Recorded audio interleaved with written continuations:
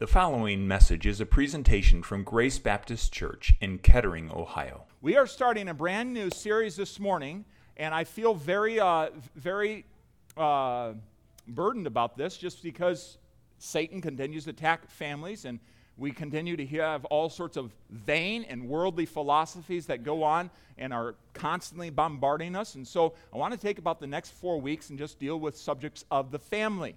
And this morning will, Lord willing, be practical and helpful to us all. But I intend for it to be something that gives us confidence to face this world that is just throwing all sorts of crazy things at us constantly. I mean, it's like, where does this come from?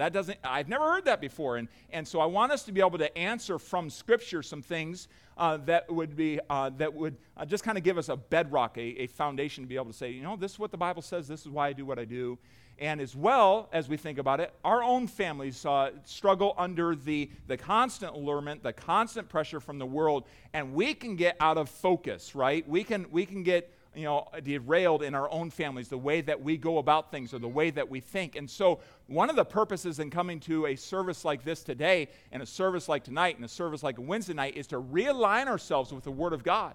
It's kind of like sometimes you come to a service and say, well, I didn't really need that today. We always need the Word of God, by the way. I didn't really need that today, but it's sort of like brushing your teeth. You need to do it every day, and you need to constantly be doing it. Otherwise, you'll get problems, right? You're going to develop problems if you don't stay after it. And so that's why we're gathering together today, and that's why we're going to deal with some of these things. You say, well, I don't have a family. I'm just a single person. Do you know what? You're part of the greatest church family in the world, right? Grace Baptist Church right here.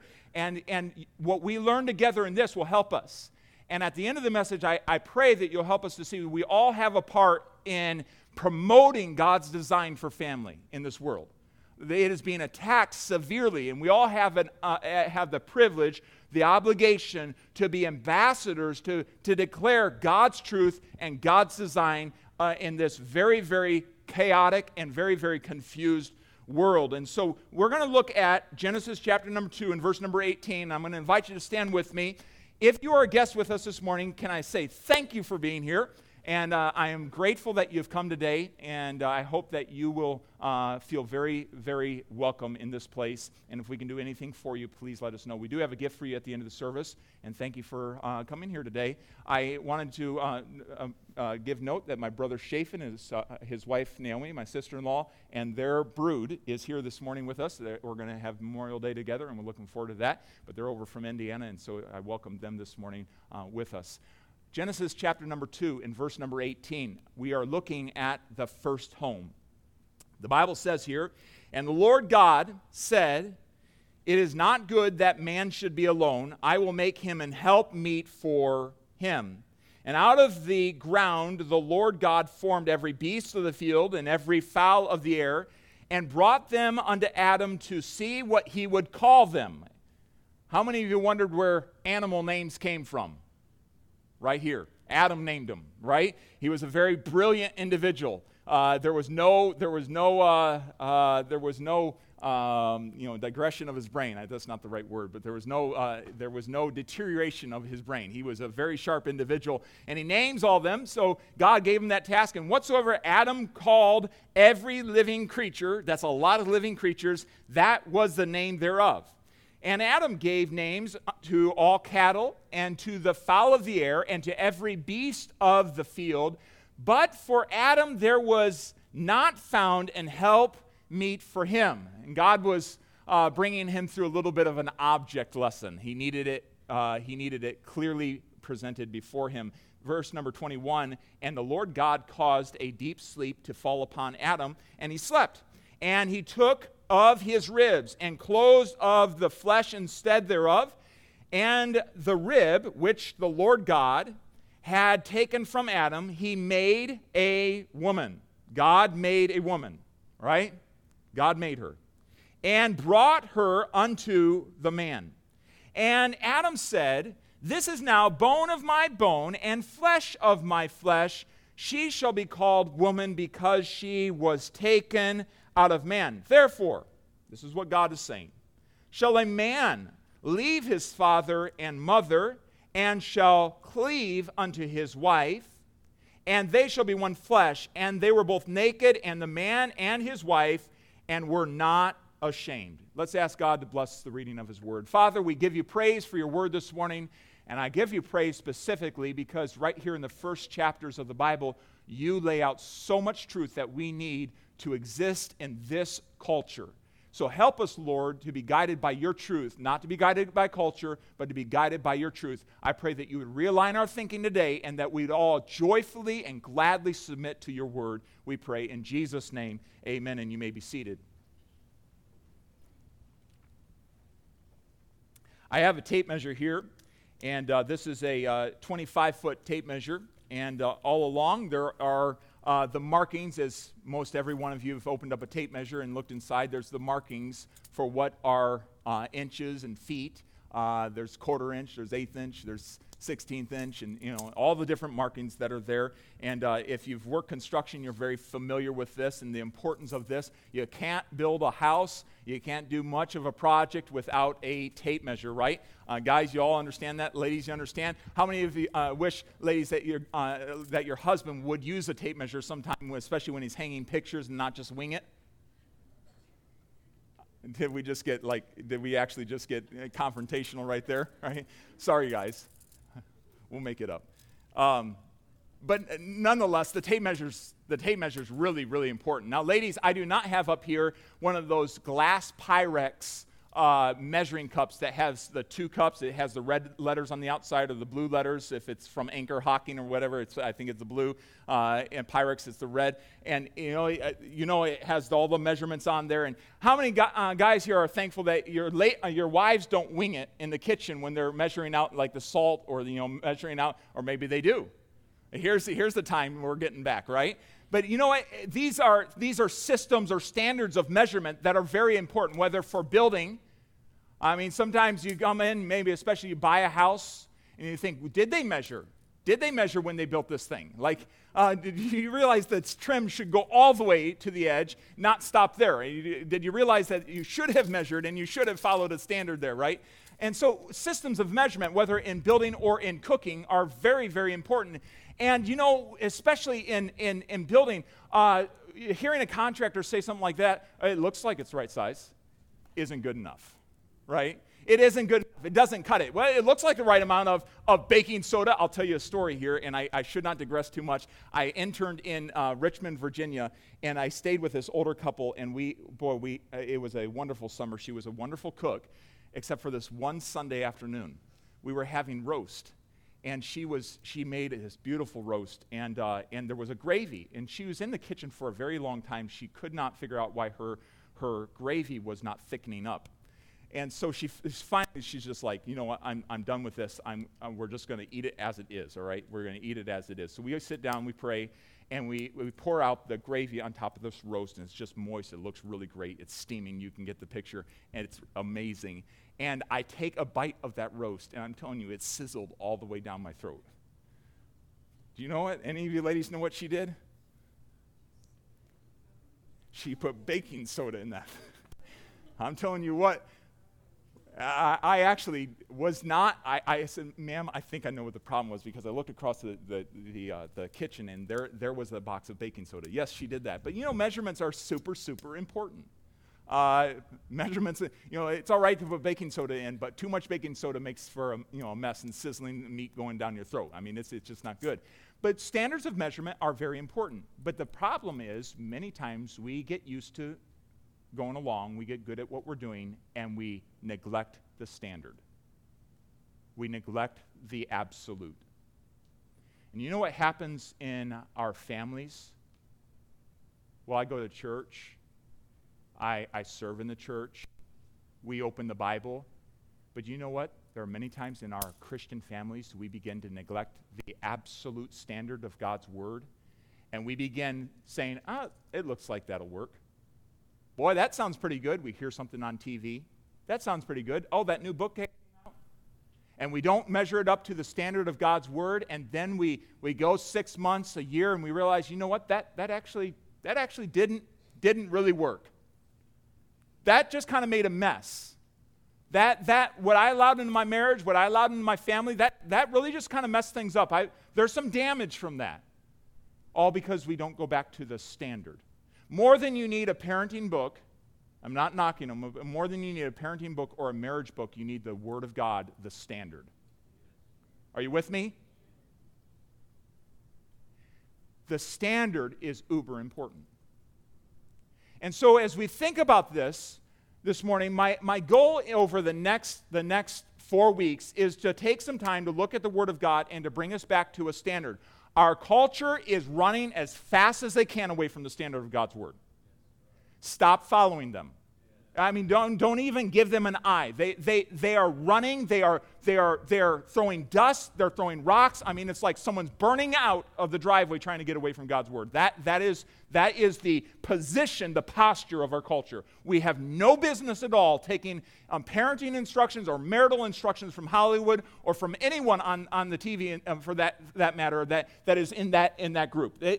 They are totally disregarding God's Word. They are messed up in their thinking in that way. They have not aligned themselves with the truth of God's Word, and we have no business following after that. And so we must go back to God's standard. Now, I want to remind us of this. The Bible says in Luke 18 and verse number 8, I will tell you that he will avenge them speedily, talking about Jesus. Nevertheless, when the Son of Man cometh, shall he, here's a question, shall he find faith on the earth? Shall he find faith on the earth? Is he going to find a group of people? Is he going to find a person? Is he going to find a wife and a husband and a teenager and a child that are placing faith in the standard of God's Word and saying, by this I will live. I will not live by the rules of the world. I will not be moved by the trends of culture, but I am going to place faith in this, and this is what is going to guide me throughout life. Is he going to find faith on the earth? Faith in his revealed truth. Faith in who he is as the Word of God. It's a good question. Is he going to find faith at Grace Baptist Church when he comes back? Just because we're inside of a church doesn't mean that we're living according on God's Word. Realize that many people go into church like this and don't live Monday, Tuesday, Wednesday according to God's Word. This was simply a checklist to fulfill a religious obligation. Will he find faith in our lives? And so when we talk about faithful families, not just faithful in the sense of the word faithful, they're consistent, they're reliable, but full of faith kind of family. A family that is full of faith towards God, that says, as for me and my house, we will serve the Lord, regardless of what other people do, regardless of what other people within the church do. As for me and my house, we're going to serve the Lord. We're going to place faith in the revealed standard of God's Word. This is what is going to tell us what to do in our family. By God's grace, I, as a husband, I'm going to lead according to this and not according to what feels good or what's convenient or what makes sense at the time. I'm not going to lean to my own understandings, Proverbs 3, 5, and 6, but I am going to express faith. I am going to demonstrate faith in the revealed standard of God's Word. I'm going to constantly be realigning myself with God's truth. As we do that and seek to be faithful families, we're going to learn about valuing God's design this morning. We're going to learn about realizing there's enemies all around us, and there are specific enemies that we're going to help identify in our families today that will help each one of us, whether you have a family, whether your children are grown and gone, whether it's just a matter of trying to help the church be a better church family. We'll all learn about these enemies that are very present. We're going to go to Hebrews chapter 11 and learn about living by faith from the parents of Moses. Some amazing truth there that God gives us in a couple of verses in Hebrews chapter 11. And then we're going to finish it out by determining, as faithful families, determining to serve the Lord together. Not dad doing his thing, mom doing her thing, and the children doing their thing, but serving God together, having a purpose and a vision for our family in that way. And so that's what we're going to do over the next weeks, and we're going to do that together. And I encourage you to be a part of everyone. Don't sit out. I don't have a family. Don't sit out. You have a part in this church family. You have a part in influencing other families for God and according to his design. Now, the Bible tells us in Matthew 16:18 that Jesus promised us, I will build my church, and the gates of hell shall not prevail against it, right? But do you know what? A church will be only as strong as the families within the church. I'm insignificant here. No, you're not. I'm single. You're significant. I'm not married yet. You're significant. I've never been married. You're significant. I have young family. You're significant. My kids are grown and gone. You're significant. I come from a broken home, or I have a broken home. You're significant. I've been divorced. You're significant. Every single person in this church is significant to this family. And Jesus wants to build us individually, and He will continue to build His church. And so let's take this time over these next 4 weeks to allow Him to do that by building kind of the foundation of the church, which is the family, the first institution. And so let's learn together. Except the Lord build the house, they labor in vain that build it. Except the Lord keep a city, the watchman waketh, but in vain. Do you realize that we can't do it without the Lord? The problems you're facing in your family, your marriage right now, and your relations within your family, you cannot get through them without the Lord's help. Have you bent a knee and said, Lord, I need you? Have you said, would you build me through this one? Have you acknowledged to Him that you need Him? Well, yeah, He knows I need it. No, have you acknowledged in prayer that you need Him? Except the Lord build a house, they labor in vain. There is vanity, it's emptiness to continue to build and to place effort to try to get to a desired end without saying, Lord, I need you to show up and I need you to take care of this matter. I need you to do it. What does the Bible tell us about the first home, the first family that would help us as we seek to value God's design? This morning I want us to realize very basically, and I think we'd all agree here this morning, that God created humanity. We have to start there. God created, as we come to the first chapters of the Bible, God created humanity. And I want you to notice that He created two genders. I never thought in all of my life that that would be a unpopular thing to say. If you go to Facebook to set up an account, you're going to find that you can choose from some 70 different gender options. Do you realize that that is the way that our world is going? We are in so much chaos right now. There is chronic chaos and confusion about this very matter of gender. Do you realize that God created two genders? How many agree with me about that this morning? Amen? Created two genders. The Bible says, Genesis 1 and verse number 26. You say, I've never known where to go in the Bible to prove this. All right, mark this in your Bible. Genesis 1 and verse 26, and the Lord God said, let us make man in our own image, after our likeness, and let them have dominion over the fish of the sea, and over the fowl of the air, and over the cattle, and over all the earth, and over every creeping thing that creepeth upon the earth. So God created man in His own image. In the image of God created He him. Now notice, you see, what is it? What does God define very, very clearly in black and white for us? Male and female created he them. Say that with me. Male and female created He them. That's what it is. That settles it. That's what God did. Scientifically, we can observe that is true. If you did not have this in God's Word, you could look around and scientifically we could understand that this is the case. This is something that is observable and understandable to an open heart. So man is formed, and as we go into chapter number 2, what's happening? Chapter number 1, God overviews how He created everything. Chapter number 2 dives in a little bit further on how He created the crowning jewel of creation, which is mankind. So in chapter number 2, verse number 7, we see how that God specifically formed man, and the Lord God formed man of the dust of the ground. All right, guys, you thought you were something? You're really just dirt, right? We're just dirt. That's what we are. That's pretty amazing. And ladies, you're a rib. You're kind of... You're secondary to that, but you know what I'm saying? You didn't come directly from the ground. You came from man, and that's an amazing thing. We'll get to that in a second. But guys, you know what? It's pretty humbling to think that God just kind of scooped up some dust and said, all right, I'm going to make man. Remember that when we start feeling all hotshot in our jobs and in our living. And here's what happens. Here's the real value to that dust. And breathed into His nostrils the breath of life, and man became a living soul. What makes your heart beat, what gives you breath, is the breath that God gave to you this morning. The reason you're here this morning, the reason that you're breathing this morning is because God gave you that. That's an amazing thing. That gives you inherent, intrinsic value today. You're not worthless. And some of you might think, boy, I'm worthless. I've messed up. No, you have the breath of God in your lungs, and you are valuable in the eyes of Creator God. He scooped up that. He made you and breathed into your nostrils the breath of life. God was right there giving Adam life. That life came from God, not from man. And here's another thing that is under debate today, whether life is from God, but it is from God, according to the Word of God. We need to realign with our thinking. We need to know where to go in the Bible to prove this. And from conception to the grave, life is valuable, and it's sacred.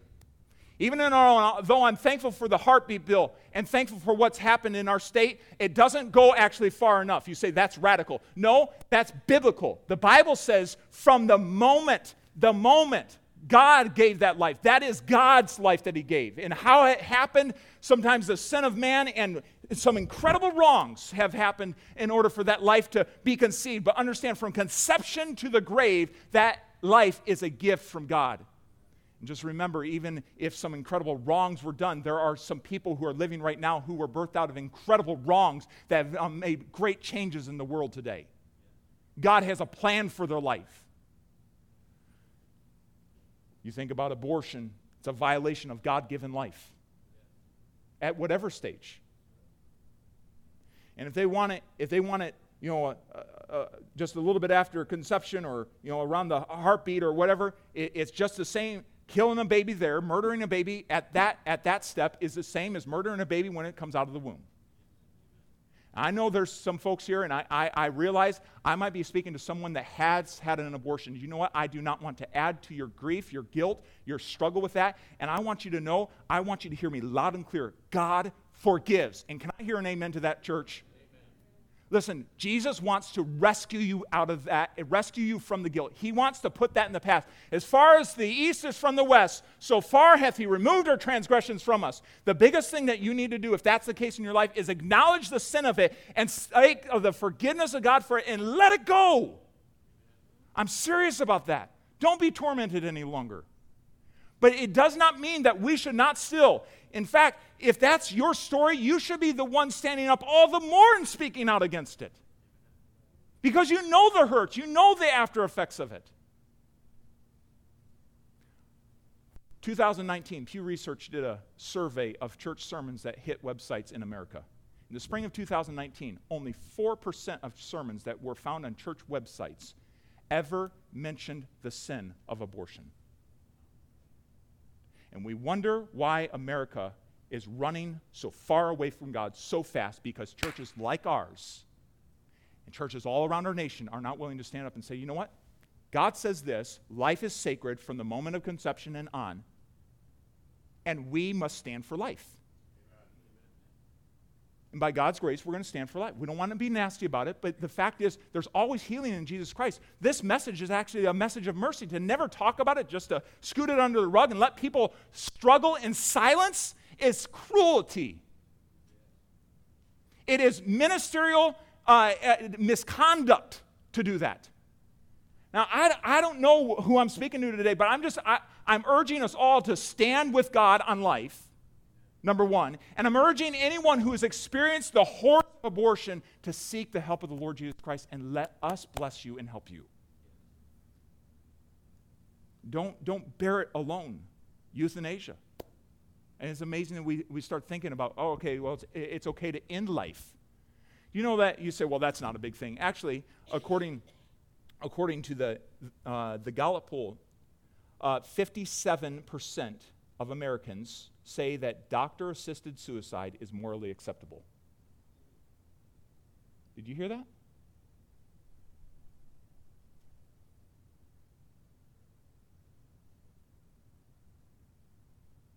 You know what's going on in our nation? You know how hard Satan's attacking life? Even in some of the highest places in our land, people aren't sure that after 75 that you're still valuable. How many are over 75 in here today? I'm thankful for you. And you're valuable to God. No matter what anyone says up in Washington, you're valuable to God. And the fact that we're moving in this, we've been killing babies for years and years and years, and the fact that we're getting to this point that we're okay with, you got into the beyond your most useful parts of your life. Let's take care of you. The fact is, God put in your breath, in your lungs, the breath of life. You are valuable to God. No one but God has the right. You say, where does it say that in the Bible? Thou shalt not kill. It's pretty clear. And so we have to align ourselves with the Word of God. Does that make our culture uncomfortable? Absolutely, it makes our culture uncomfortable. Our culture hates God. And so is it any wonder that they also would hate His truth? And they would hate those that speak on His truth. And so the fact is, we must stand for God. Man was formed. God gave him breath. He is intrinsically valuable before Creator God. And then God formed woman. We find in Genesis 2 and verse 21, and the Lord God caused a deep sleep to fall upon Adam. We read how that he fell asleep. God did a surgery. Interesting. Removes a rib. Guys, you wonder about that? I mean, that's just an amazing thing. He removes a rib, and he makes from this rib, he makes from man, he makes woman. What a amazing God we have. We'll get to it in a moment, but it's amazing how God led Adam to this point and how God knew exactly what he needed. All other men, one man said, have been born of women, but the first woman was made from man. 1 Timothy 2 and verse number 13, for Adam was first formed, then Eve. 1 Corinthians 11 verse 8, for the man is not of the woman, but the woman of the man. Now, here's the thing. There's a lot of racial tension in our world today that is stirred up by those who it profits. There is a lot of gender tension, right? But in the eyes of God, nowhere here does it say that one was better than the other. I heard some women cheering on that one. Women, you can wave a hanky, you can do whatever you want right now. The fact is, you are valuable, and as valuable as men. We both have the breath of God in our lungs. Isn't that an amazing thing? God made you valuable. And by the way, it's cultures that step away from God that begin to devalue women. It's cultures that step away from God's truth that devalue. The real devaluing of women is outside of Christianity. And I agree that there are some people who call themselves followers of Christ that devalue women, and that's not right. You don't hear a bunch of jokes coming from this pulpit about women. You won't. Why? Because it's not something to joke about. We're valuable. We're both valuable before God. As an author said, both male and female were created in God's image. Thus, both possess equally an eternal spirit capable of fellowship with God. Amen. And with their Creator. Shared equally by men and women are all those spiritual attributes not shared by animals: moral conscience, abstract thought, appreciation of beauty, emotional feelings, and especially the capacity for worshiping and loving God. Did we not just all sing praise to the Lord, the Almighty, together in one blended voice? Yes. God gave us that privilege as male and female to worship Him together. So from the first pages of Scripture, God is declaring that He Himself decided to create two genders. It was Him. Jesus affirms that in Mark 10 and verse number 6. But from the beginning of creation, God made them male and female. Jesus Himself said this is the way that it was. And so it is that the transgender movement that we see rising in our world, or at least we have the perception of it rising. Because often those that are against God have the loudest voice, right? The critics and the naysayers have the loudest voice. It's actually a much smaller percentage of our nation. But to understand, as we see this happening in our world, and as we see the gender identity confusion going on all around us, well, today you can choose to be a woman, and tomorrow you can choose to be the man that you are. And you go back and forth, and I feel like going to the women's restroom today instead of the female restroom today. All this going back, this confusion that is going on, as well as some of the laws that are in debate right now, like the Equality Act right now. These are all just symptoms of man's rebellion against Creator God. So what we see going on in our nation right now is not, oh, our nation coming to greater understanding. No, our nation is devolving, and our nation is stepping away from God, and all this confusion is coming because we forgot the standard. We're all male or female. You cannot switch just because you want to. It's impossible. It's scientifically impossible. God made it that way. I'll tell you what, the church is going to need to be ready to receive a very, very wounded and hurt culture. It's going to be like the days of Corinth, and such were some of you. Church, we better be ready. We better be ready. This culture is in a world of hurt as they rebel against God. And the way of the transgressor is what? Hard. Very hard. Those that stubbornly resist against God, oh, it's very, very hard. I want you to notice that he created two genders, but he also commissioned both of those genders in activity. Notice in verse number 28, it says, chapter 1 and verse number 28, and God blessed them and said unto them, be fruitful and multiply and replenish the earth and subdue it, and have dominion over the fish of the sea and over the fowl of the air and over every living thing that moveth upon the earth. There's two things that God said to this man and woman. Remember, chapter 2 is basically an expansion on chapter 1. Gives us more details. He's speaking to man and woman here in chapter number 1 and verse number 28. Here's what you need to do. Be fruitful, multiply. You know that God's design was family? God thought of family first. God designed for us to have children, to raise children. God designed that. God blessed them. Think about that. God blessed them. Don't you want the blessing of God?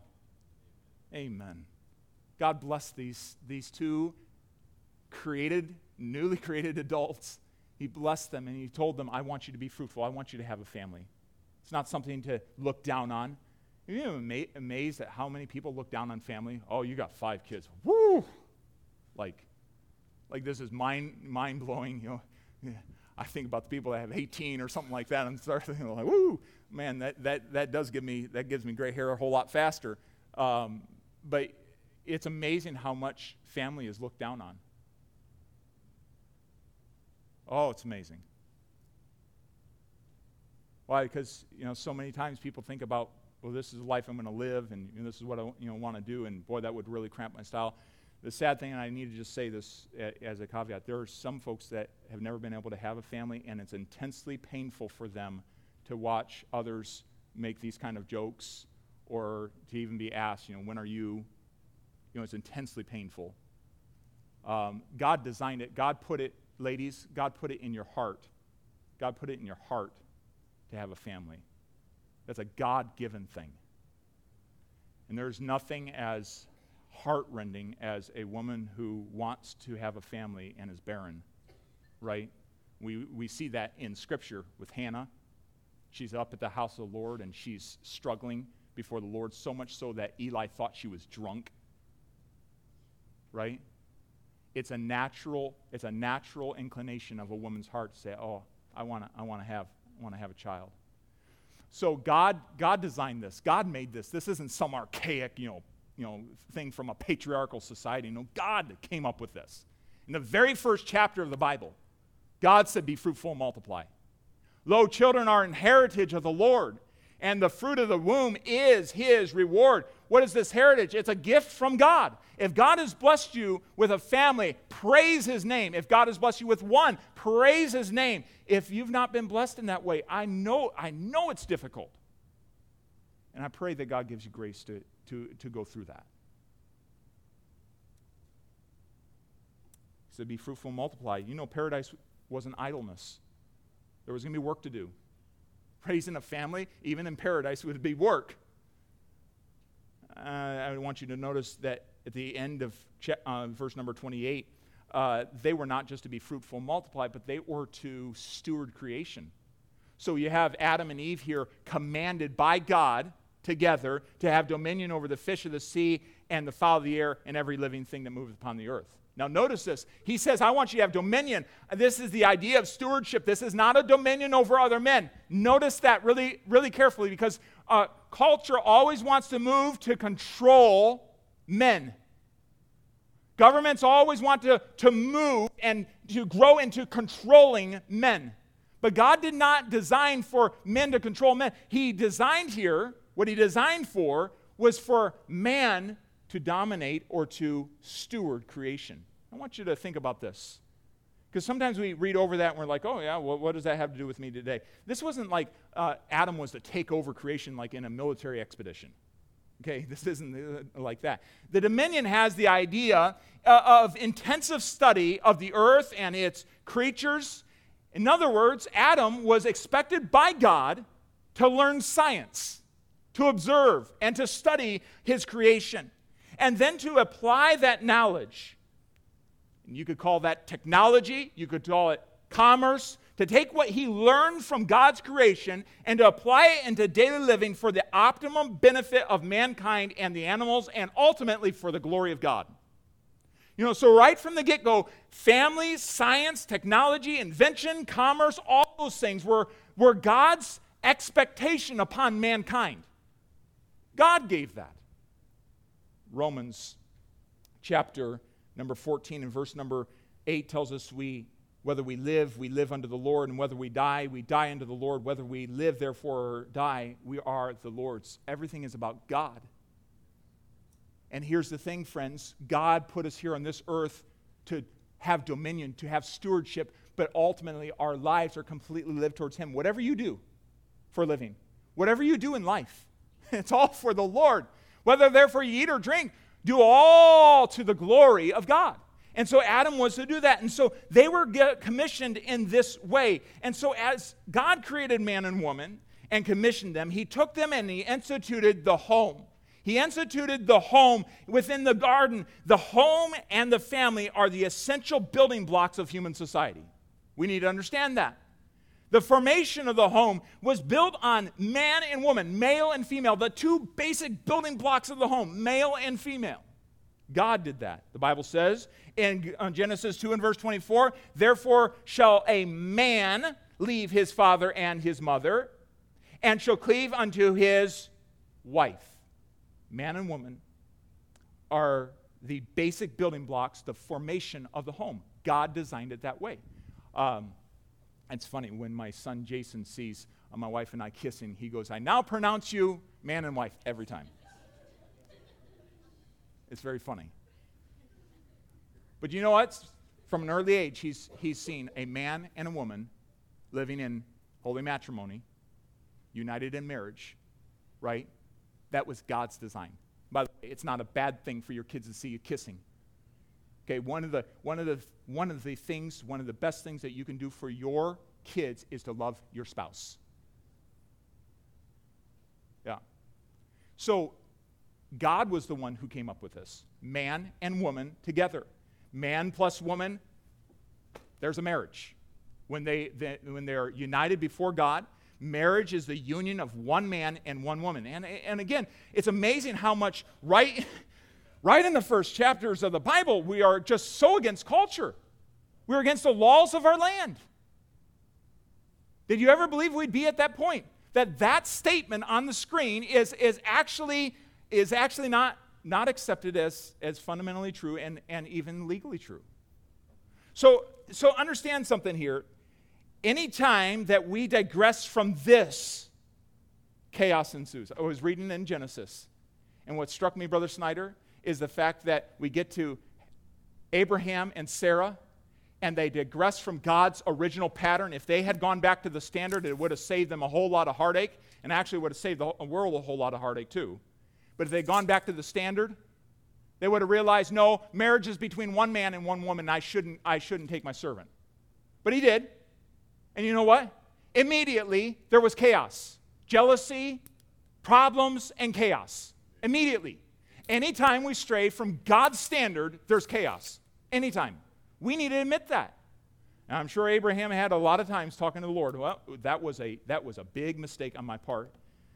Satan has undermined and attacked the family since the Garden of Eden. Look at as soon as God says this, that in verse 25, they were together, man and woman, they were not ashamed. And we open up chapter number 3. Now the serpent was more subtle than any beast of the field, which the Lord God had made, and said unto the woman, Yea, hath God said, Ye shall not eat of the tree of every tree of the garden. And immediately, right away, as we come into chapter number 3, we see the home being attacked. We see their marriage. We see the holiness. We see their separateness to God being attacked. Right away, Satan is constantly undermining and constantly attacking the family in ways we don't even understand. In some of the ways in our own country is the disregarding of marriage. It's interesting today that a larger share of adults have cohabitated than have been married. Now, I don't think that's shocking. But what might be of interest to you, according to Pew Research, most Americans, 69% of them, say a cohabitation is acceptable even if a couple doesn't plan to get married. And I'm telling you right now, we still believe the Bible that it is right to get married and then to live together. Let me say that again. We still believe the Bible that it is right to get married and then to live together. That is God's designed order. That is God's plan. God says that marriage is to be where that relationship takes place, and it's within that marriage that you can enjoy living together. He said, we're so far away from that in our country today. People don't think anything of just shacking up. Friends, I'm telling you, that's not God's desired plan, and you might think that it's for your good right now, but the fact of the matter is, it will not be for your good. It causes heartache, it causes scar, it causes problems. So we are disregarding marriage. Oh, it's not that big of a deal. No, it is a big deal. God designed marriage. It's a big deal. It's a big deal. We're redefining marriage. In June of 26, 2015, the U.S. Supreme Court held in a 5-4 decision that the 14th Amendment requires all states to grant same-sex marriage and recognize same-sex marriages granted in other states. We redefined marriage as a country. Like, when that was happening, in my mind's like, you cannot go back and redefine something that has been defined for millennia. This has already been defined. It's already been settled. God already said it. And what's amazing to me right now as we look across the world, give me the next map. As we look across the world, here is the world that accepts homosexual marriage. That accepts it. It's been legalized or partly legalized in these portions of the world, the dark gray. Look at where it is not. And we who are founded on Judeo-Christian values have stated to the world, it's okay. Do you know, friends, I'm telling you, what we're experiencing, the chaos we're experiencing in our country right now, I guarantee you is in part to next to all an act of judgment from God for thumbing our nose at him and saying, you know what, we'll do it our way. We'll go against science. We'll go against everything. We'll do it our way. We don't need your standard. We don't need your absolute truth. We don't need it anymore. This is not, friends, do you understand? This is not about coming down on a person that is struggling with this. Sin is deceptive. Satan is wicked. And he's blinded their eyes. We should expect lost people to do what lost people do. But it doesn't mean that we withhold the message that it's wrong. It will hurt you. It will damage your soul. It's going to destroy your life. There's a better way to go. There's a way that God planned, and if you'll go that way, it will be so much better. And so we as a nation have redefined marriage. Oh, it's okay if you still go the traditional route. Traditional marriage, like there was another kind of marriage? You see how crazy we have gone, how so far we have come from the Bible and from God's absolute standard? It's amazing. Jesus confirmed in the New Testament, for this cause shall man leave his father and mother and cleave to his wife. Jesus confirmed in the New Testament, marriage is between one man and one woman. No matter how confused our culture gets, we have to choose to govern ourselves by the Word of God. We don't budge. This is our standard. We believe at Grace Baptist Church, this is our standard for faith and practice. And we're going to take this standard and we're going to go out to a lost, hurting, damaged, broken, scar-filled world and say, you know what, there's hope in Jesus Christ. There's a better way. And you know, there's some that don't want to hear it. Okay, that's their choice. But there are those that are locked up in lifestyles that are so against God that are desperately seeking a way out. And would we be the type of people, by the way, come back tonight, we're going to talk about our disposition as we have the right doctrinal stand. You know what? They need the love of the Lord Jesus Christ to say, come on, there's a better way.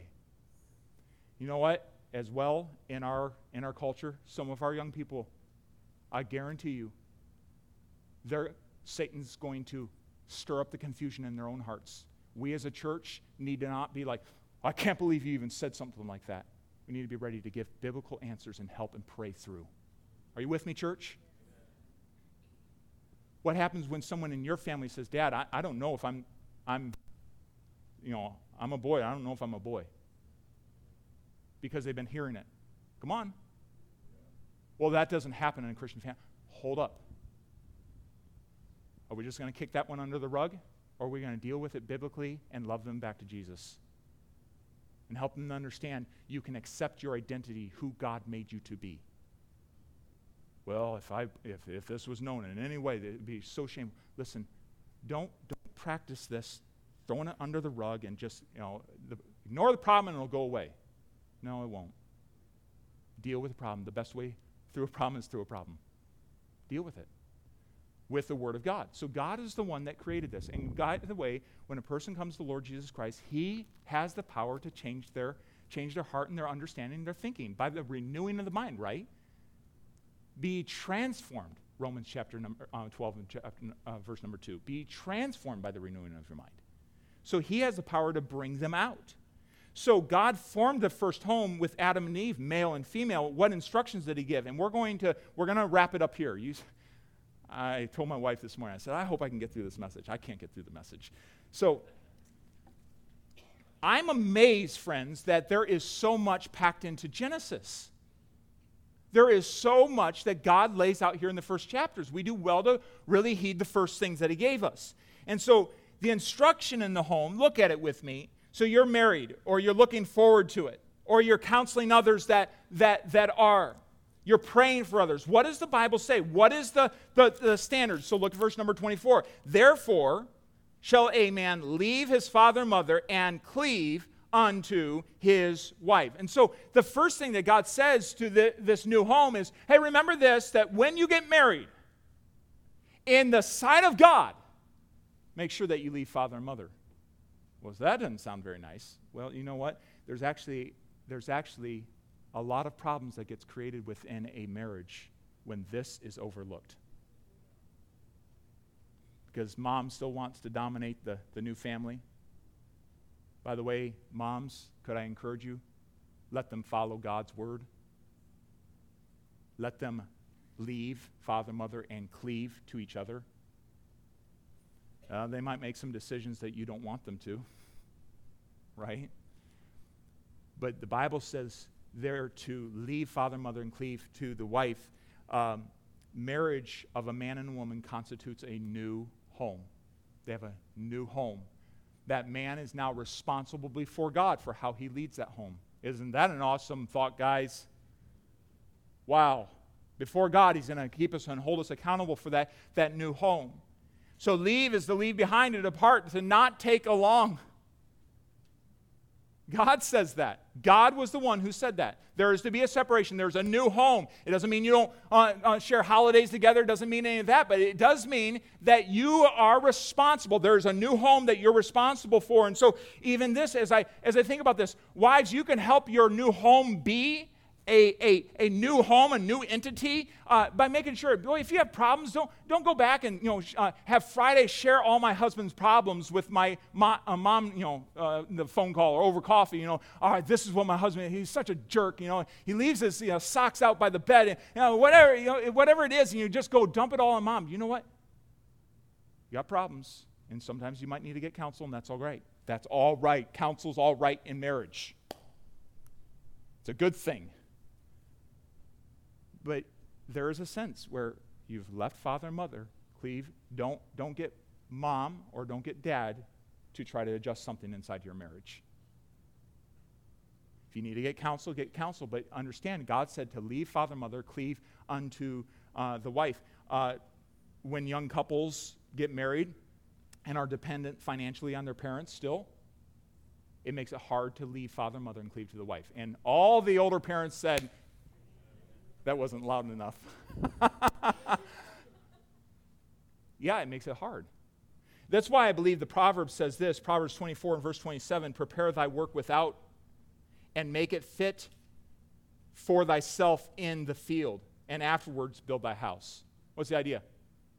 Get established, get financially stable, have a direction, and then build your house. There's some wise counsel inside of that statement.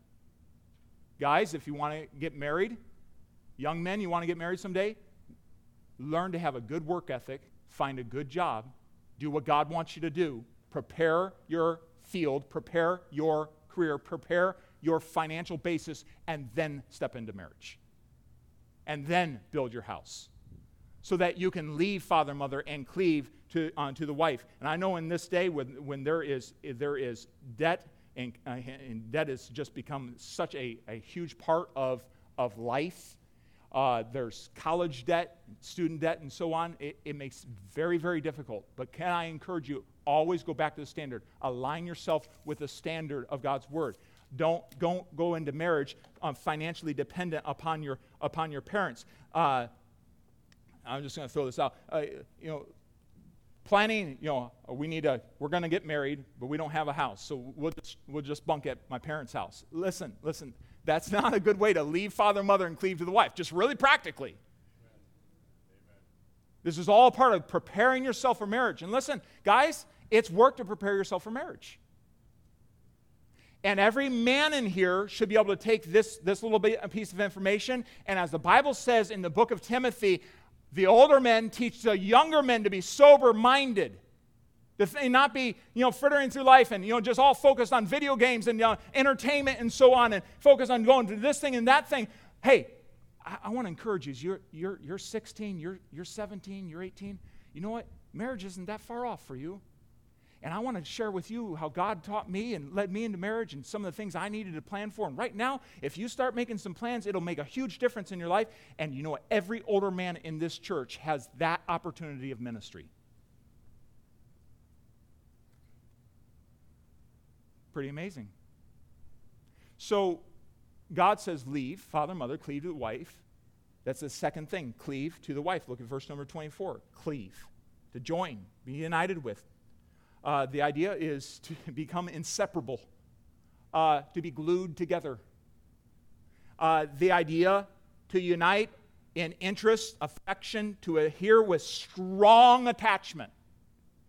So what God is saying, marriage is not to be two roommates living in the same house. I just lost the congregation. Come on now.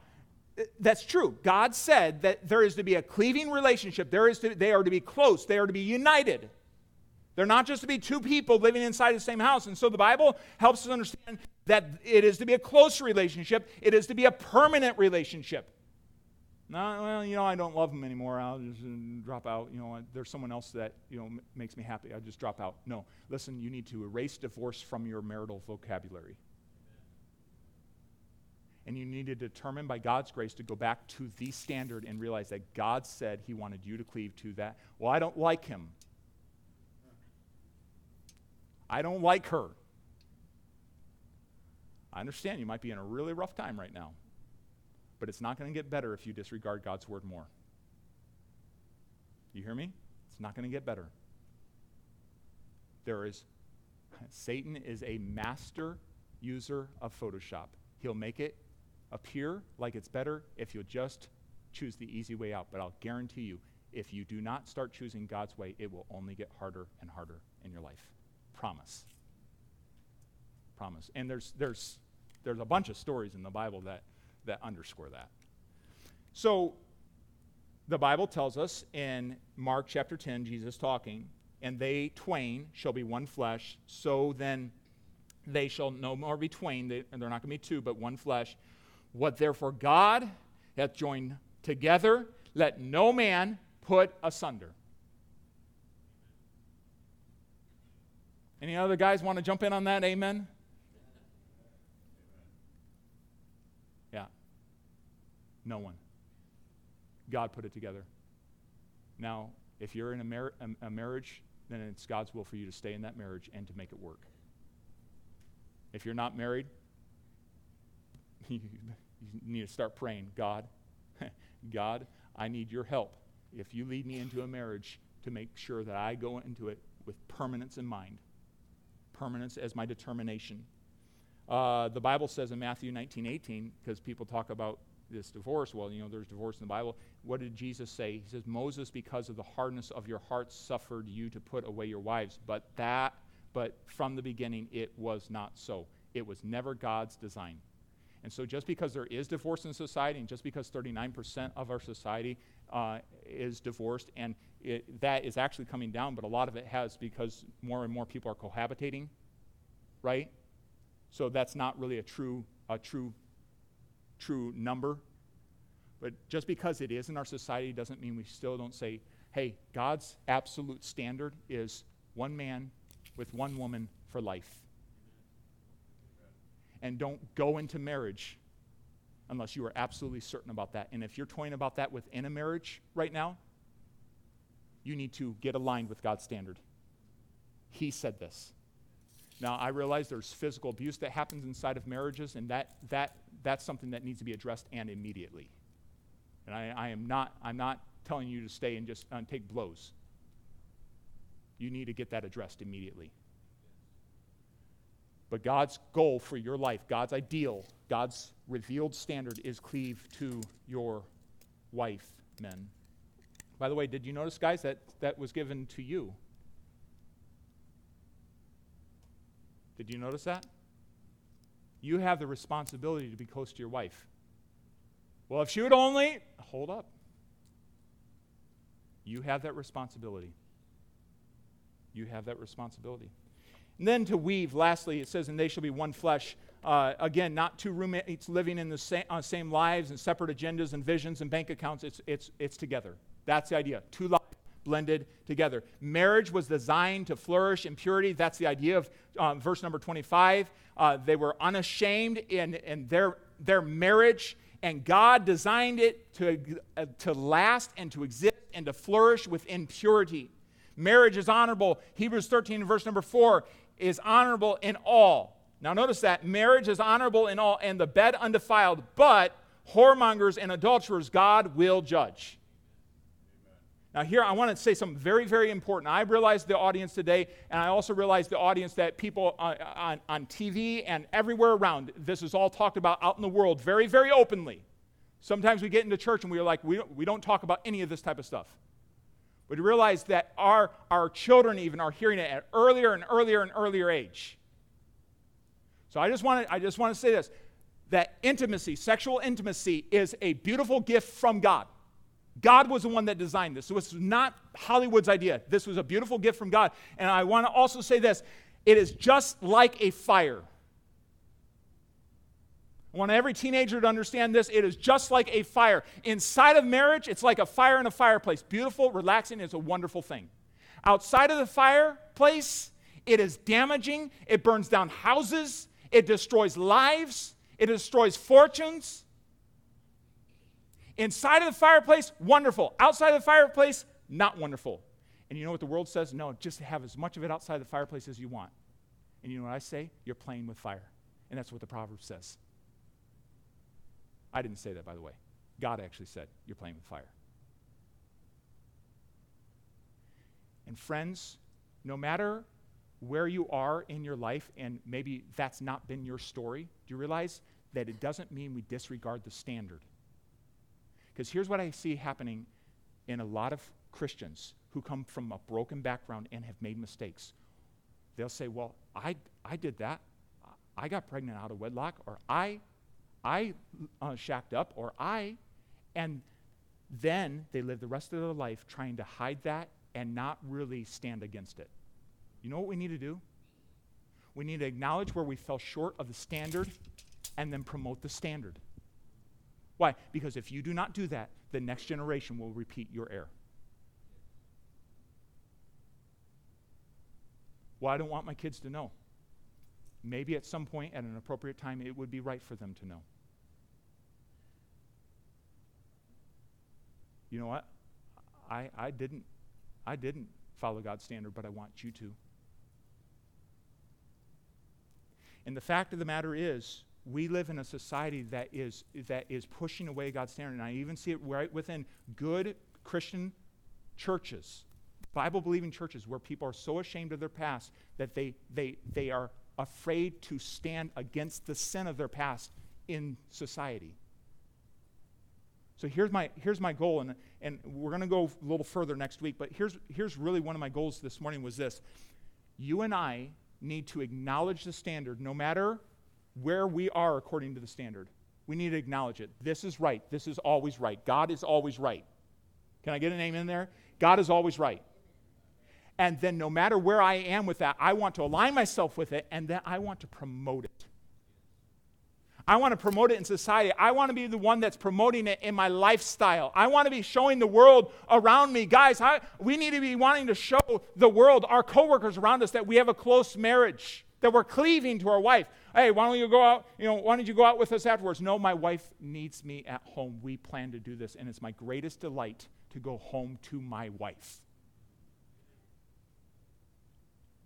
It's not, I'm being torn here, like, I don't know what to do. Like, go out with the boys or go home to my... Come on now. Go home to wife. And our world beats up on this so much. Right in the first pages of Scripture, we see we're to leave, we're to cleave, we're to weave, we're to be together in purity. Purity. Let me just say one more thing. True love will never lead someone else or encourage someone else to violate God's word. So the world says that I love you, and they're talking about a sensual love. That is not love. That is self-centeredness. God said the marriage bed is undefiled, and God said that whoremongers and adulterers he will judge. That is something between him. I want to show you one other verse. The Bible says in 1 Corinthians 6 and verse 18, and this is spoken to a church like us. So I say it to all of us. Flee fornication. You say, what's wrapped up in that? About every sexual sin. Flee fornication. Every sin that a man doeth is without the body, but he that committeth fornication sinneth against his own body. You know how? They have proved it over and over that literally that particular sin, that category of sins, sexual sins, actually reshapes, rewires the brain.